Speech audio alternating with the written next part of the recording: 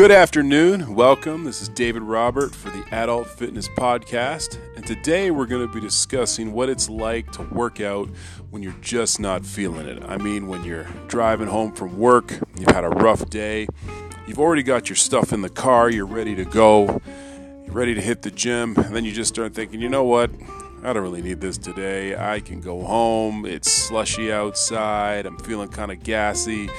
I don't know, that burrito at lunch wasn't working for me, and plus the boss was riding my ass today. It was horrible. I'm thinking, you know what? Let me just head home. I don't need this. I'm gonna catch it tomorrow, or maybe, you know what? I'm feeling kind of sore from the week, from this week, and so on and so on and so forth. And we all have these excuses or reasons to not hit the gym, or to maybe not be as disciplined as we'd like with our diet, or maybe it's sleep that's probably doing us in, where we stay up a little bit later than we should, or maybe it's just taking on an extra project that's causing us a lot of stress, or taking on more than we could chew in our own personal lives. And from my experience and from what I've been reading just online and through various websites that talk about habit forming, such as the Minimalists and Timothy Ferriss and Tony Robbins and people of that ilk, they'll tell you that the moment you start skipping workouts or start missing, hitting your marks for your diet or whatever, we're all human and that happens, but the more you start to allow it to happen, it's like crumpling up a piece of paper, right? When you first crumple it up, it's a little bit hard, but then you straighten it out again, and then you crumple it again, it becomes easier, and pretty soon missing the gym becomes what you're scheduling instead of actually going, or not doing your food prep for your diet so you have your food ready to go.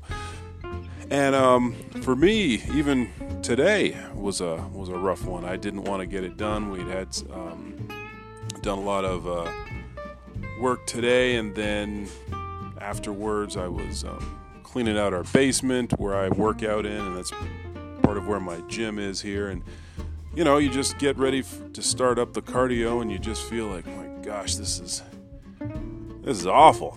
This is horrible. I don't want to be here. I don't want to do that. And to help with that, what I do is a couple of mental tricks that kind of can maybe work for you. What I'll start with is, once I hop on the bike, or I start working on the battle ropes, or maybe start warming up a little bit, I just start thinking of how grateful I am to be able to move, and how grateful I am to have use of my limbs, of my arms, of my body, that, the signals are being sent from my brain to the rest of my joints.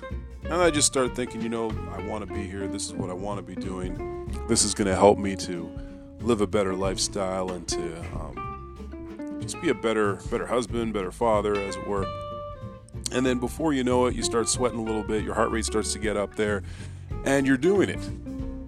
And I think one of the fun things about fitness, or about taking care of your body, is that it's not something that's automatic. It's not something that we always want to do, or that we always feel like we're in the mood for, because it's easy to do it when you feel like it. It's easy to, when you have the time, or when everything's going good, or when, you haven't had any rough things happen that week. But it's a lot harder when, you're not too sure, hey, is there going to be enough money at the end of the month, or your kid is sick, or you've just had an argument with your spouse, or, you had a horrible day at work, and all you want to do is not do something else that causes you to work hard. But in the end, what we tend to find is that the hardest workouts tend to be the easiest. And what I mean by that is, once we start getting into it, they turn into some of the best workouts we could have, or we're just not feeling like, sticking with our diet in doing so, and just telling ourselves, hey, you know what? Even though I don't feel like it, this is an unconditional, non-negotiable part of my day. I think Joe Rogan said it the best on his podcast when he was discussing with a guest about what it means to just get in and get it done, and you're not always going to feel like it. But he equated it to brushing your teeth or going to the bathroom. We never use the words, I'm going to try to go to the bathroom, right? Or I'm going to try to brush my teeth.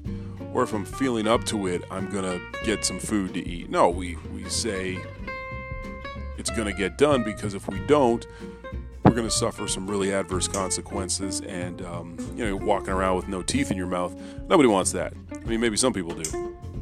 Nobody I know. Well, probably a few people I know, but that's a whole other topic for another day. But nonetheless, getting it done even when you don't feel like it is just as important, if not more important, because most of the time we don't feel like it 9 times out of 10 than if, you're working out whenever you feel like it and when it's convenient.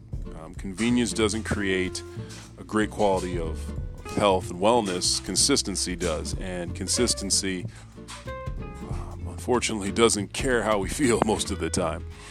But anyways, just want to thank you for taking time out of your day to listen to this. We're a little bit late with 3 of the episodes we got for this week. We're just going through some of them right now, just finishing up the research for them. But look for them coming in the next no later than 2 days. We're going to have one on sleep, another one on gaining peak performance out there, and a few more other really good topics we'll have for you coming in the next couple of days. But anyways, I just want you to stay fit and have fun out there. Take care.